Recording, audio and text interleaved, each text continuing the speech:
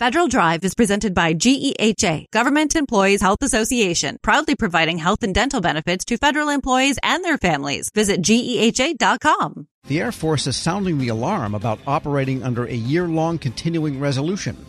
Should that be what Congress finally coughs up?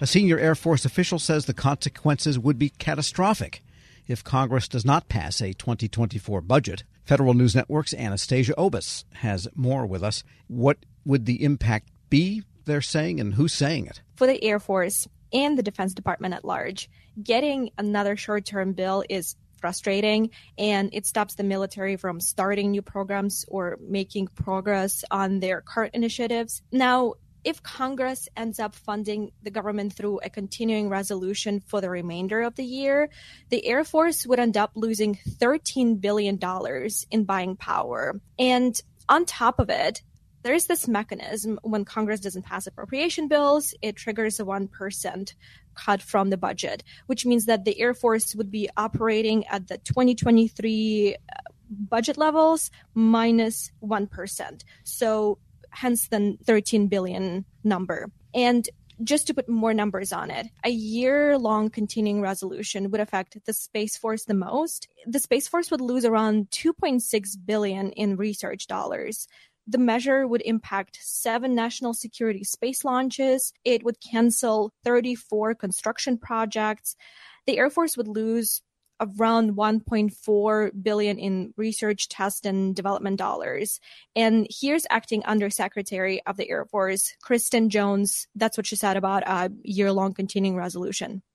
If we don't get the appropriations, we have a full year CR, or even worse, go to the FRA levels, which get to FY23 minus 1%. And I can go into some of the details of that, which are really pretty catastrophic. And I don't think there's been enough discussion about some of those impacts. And what programs did she feel would be the most impacted by a full year CR? As of right now, there are about 100 initiatives that remain on hold until Congress passes the 2024 budget. And a lot of those, I think around 19, those are modernization initiatives. Jones mentioned that their Agile Combat Employment, which is an initiative, it's supposed to improve their ability to operate in the Indo-PACOM region. That program got a significant budget boost in the 2024 proposal, in the 2024 request. But right now, they can bring those investments up to the levels that they had planned. Another one is their Collaborative Combat Aircraft program. They're really excited about it. It lets them test concepts around autonomous and manned-unmanned aircraft teaming. For now, they can't really move into the next stages of production. But these are just a couple of examples. But CR would have impacts across the board. Here's the Air Force Deputy Chief of Staff for Plans and Programs, Lieutenant General Rick Moore. Military construction impacts the places where airmen work, the places where they live. It impacts families. It's really difficult to quantify some of those things, but I think anybody that you ask about what they think about 2013 and how their workforce continues to feel about 2013, it's a decade later and we're still not past that. These have lasting impacts, these kind of implemented penalties. It will take us a long time to get past this, and the combat capability that we need to field in order to stay relevant and to try and keep up with the pacing threat, they're not possible under fiscal guidance like this. And there's one more factor, Anastasia, and that is this 5.2% pay raise for troops. This is coming regardless of what happens with the budget, just as it is for other federal employees. And what does that mean for these programs? Yeah, they're already absorbing that cost, but it would mean cutting enlistment bonuses, and the recruiting environment is already challenging. Also, General Charles Brown, he's the chairman of the Joint Chiefs of Staff, he said in an open letter that a year-long continuing resolution would leave a $5.8 billion gap in military personnel accounts. Here's Acting Undersecretary of the Air Force, Kristen Jones. Because of the fact that we've had a really historic increase in our pay for this year, both military and civilian, we've had to absorb that already starting at the beginning of this calendar year. And so that requires us to make even bigger impacts in the non-pay areas. That was Acting Undersecretary of the Air Force, Kristen Jones. All right, so the Air Force complaining, and rightfully so, that they can't get by with a CR. And what about the other armed services? Have we heard from them as much yet? Yes. The Navy would lose around $1.5 billion in their research and development programs. It would also lose around $2.4 billion for things like electronics, ship improvements, and other miscellaneous equipment. Also, a classified special access program would lose on $1.1 billion. But actually, the Army's research budget would go up if we were to operate under year-long CRs. Interesting. Well, so a lot of effects there. We've got one more month, and they've got to decide. And later on in this hour, we'll hear from WTOP Capitol Hill correspondent Mitchell Miller has the rundown on what exactly is happening in Congress this week and the next week. In the meantime, Anastasia Obis of Federal News Network, thanks so much. Thank you, Tom. And be sure to check out her story at federalnewsnetwork.com. And of course, not only a year-long CR is threatened, but also, once again, the possibility of a government shutdown in another month. Tomorrow, we'll hear from Pamela Richards. She is the president of Federally Employed Women. Here's a preview of what we'll be hearing about her opinion and the opinion of federally employed women on the possibility of a shutdown. With the government shutdown, it affects women because some women with the single-parent households, they are affected by possibility of furlough, possibility of not being able to take care of their financial responsibilities, not being able to take care of their child care for their child. So it affects a lot when it comes to our women and our membership. So what's your message to Congress then? What would you have them do? So one thing we would like for them to do is, as you've already stated, is to move past it and pass a budget that will allow for us to continue to work as federally employed women. Last fall, few submitted a request to Congress imploring them to act on one of their options to end the entire annual government shutdown process. And at that time, there were several avenues put forward to get rid of those temporary stopgaps, get rid of the whole shutdown conversation. And obviously that did not happen, but we would love for a bipartisan agreement to take place to end the government shutdown. And I cannot speak for all federal managers, but I am certain that many would agree with me on this, or federally employed women on that. And a lot of federally employed women are not managers, and therefore they are at the lower levels of the pay scale, and that's much more disproportionately difficult for people that don't earn that much to be out of work, even though the paycheck will come eventually. During the time there is no paycheck, it can be really difficult. Right. And those that are at, well, let's just say the bottom of the totem pole, but your lower level GS workers, this has created a heavy financial impact on them, a burden for them, as it relates to having to worry about a government shutdown from year to year. And now, of course, the government will be in a fresh continuing resolution, this one lasting till March, operating under the CR year after year. I think the general public doesn't understand why that's difficult for those trying to keep the government operating on a day-to-day basis. Tell us how it affects things. I'll look at it from a human capital piece.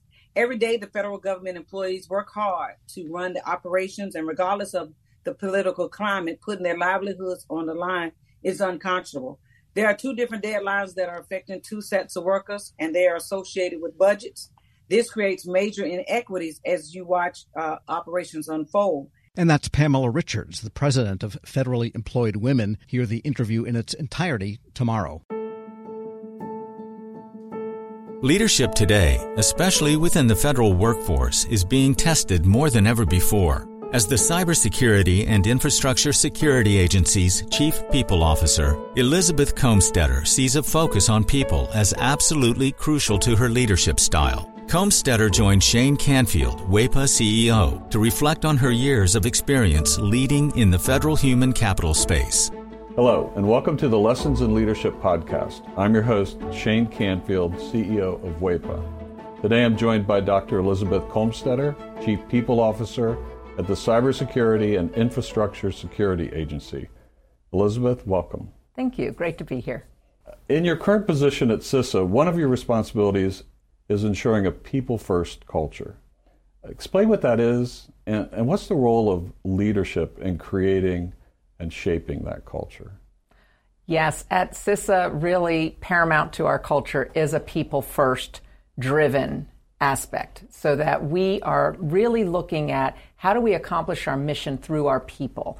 And in order to do that, we really value our people. We want them to feel empowered and supported and respected, and also that their managers care about them. So well-being is important. Psychological safety in the workplace is important, so that all voices and ideas are heard. So I like to call it our North Star. Having a people-first culture really starts with the people in order to get our incredibly difficult mission accomplished.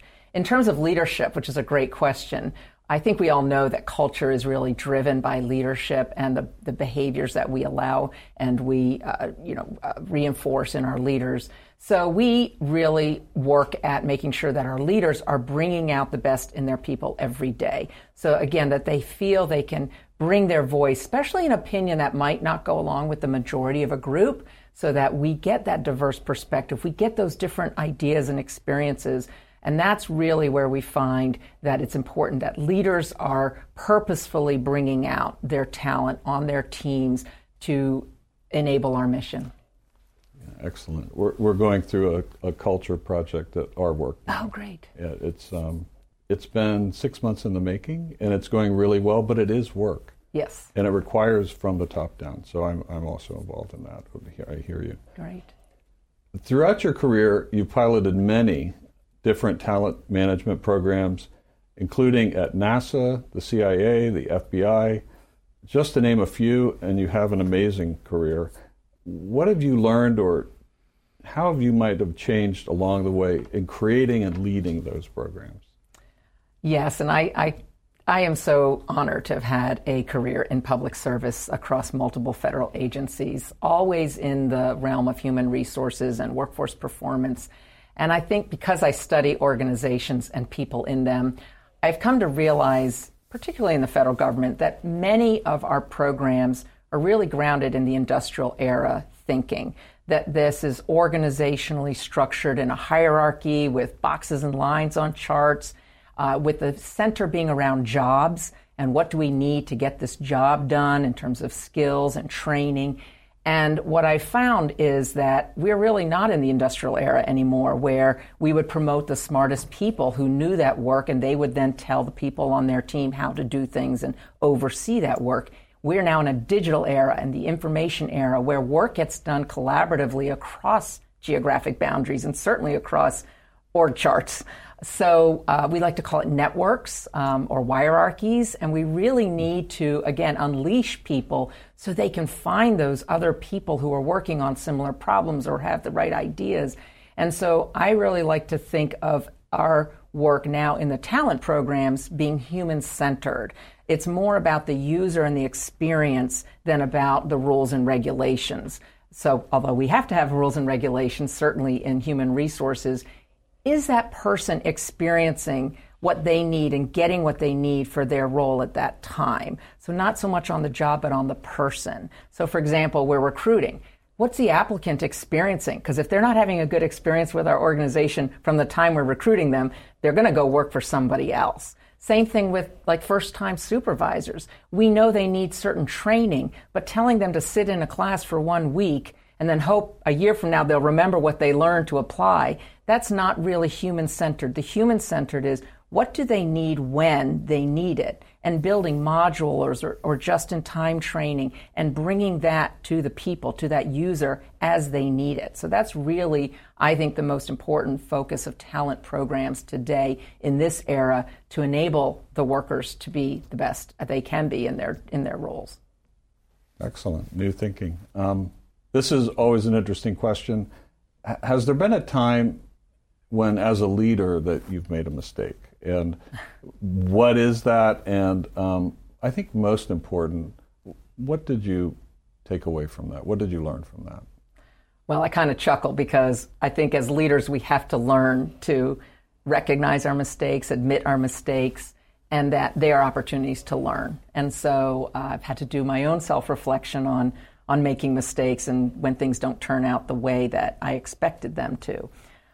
Makes me think of a time when I was at the Transportation Security Administration and I was a supervisor, and I was really embroiled with my program. I was the technical leader of it. I understood it. I'd run it for years, and I was making a briefing for a decision that had to be made about this program that was very near and dear to me, and I presented the briefing to one of the very senior people in the agency, and I think there are about 20 people in the room.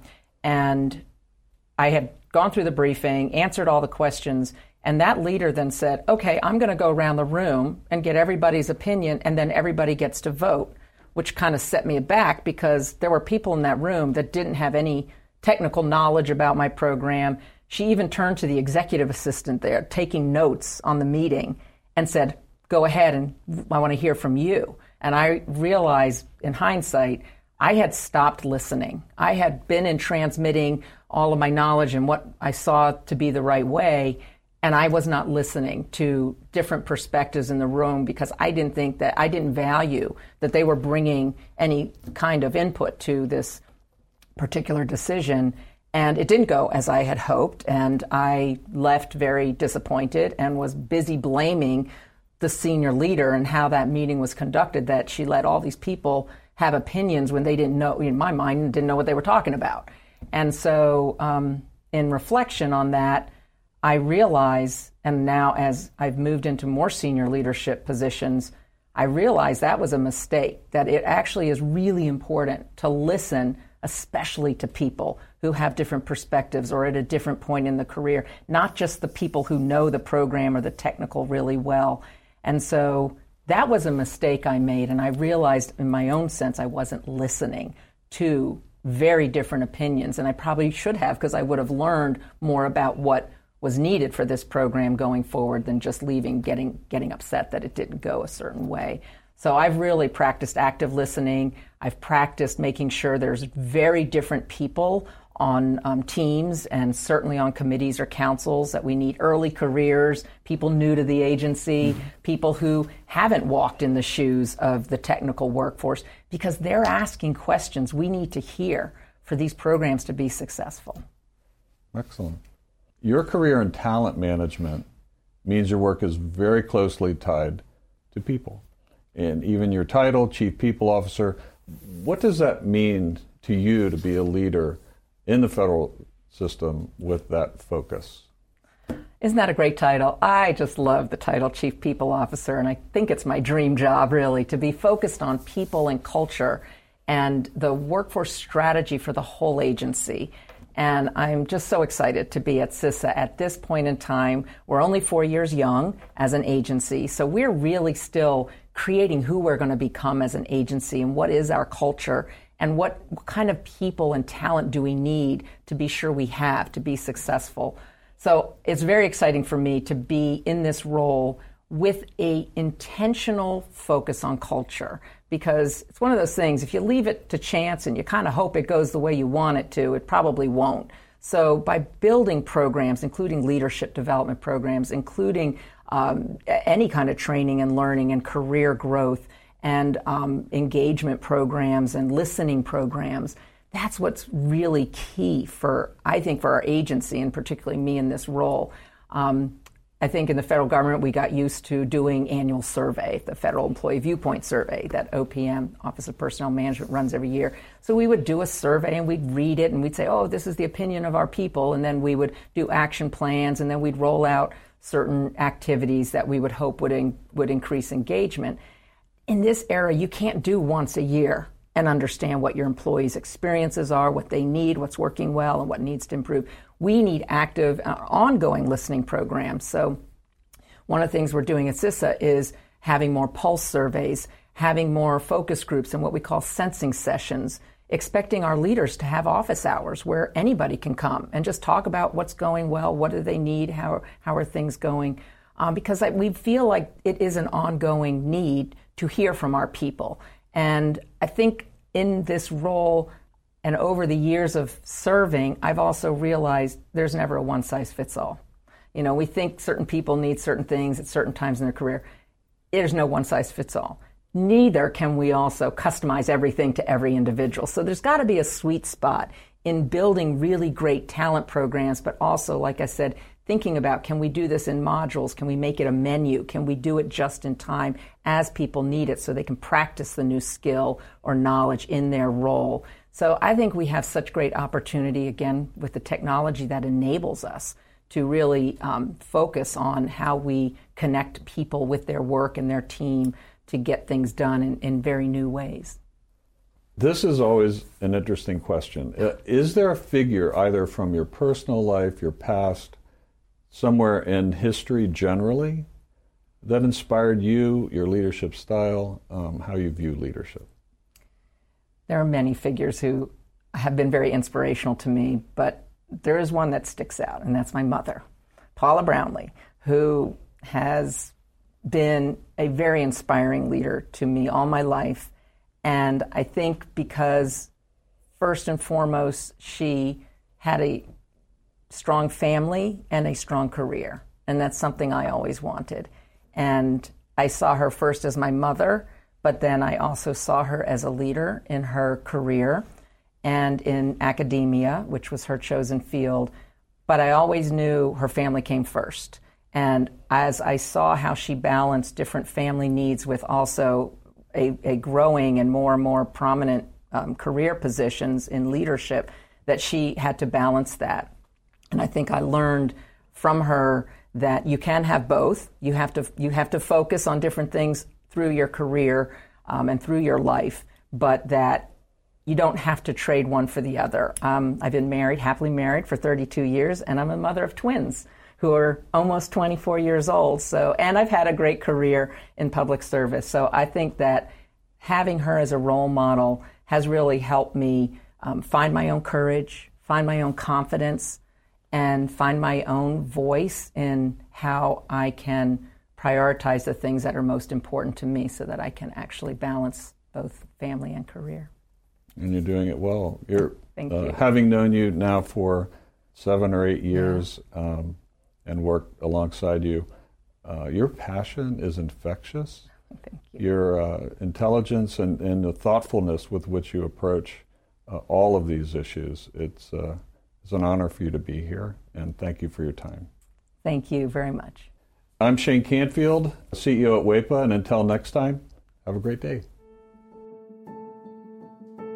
Find the full podcast and future episodes of Lessons in Leadership on the Federal News Network app and anywhere you enjoy your podcasts.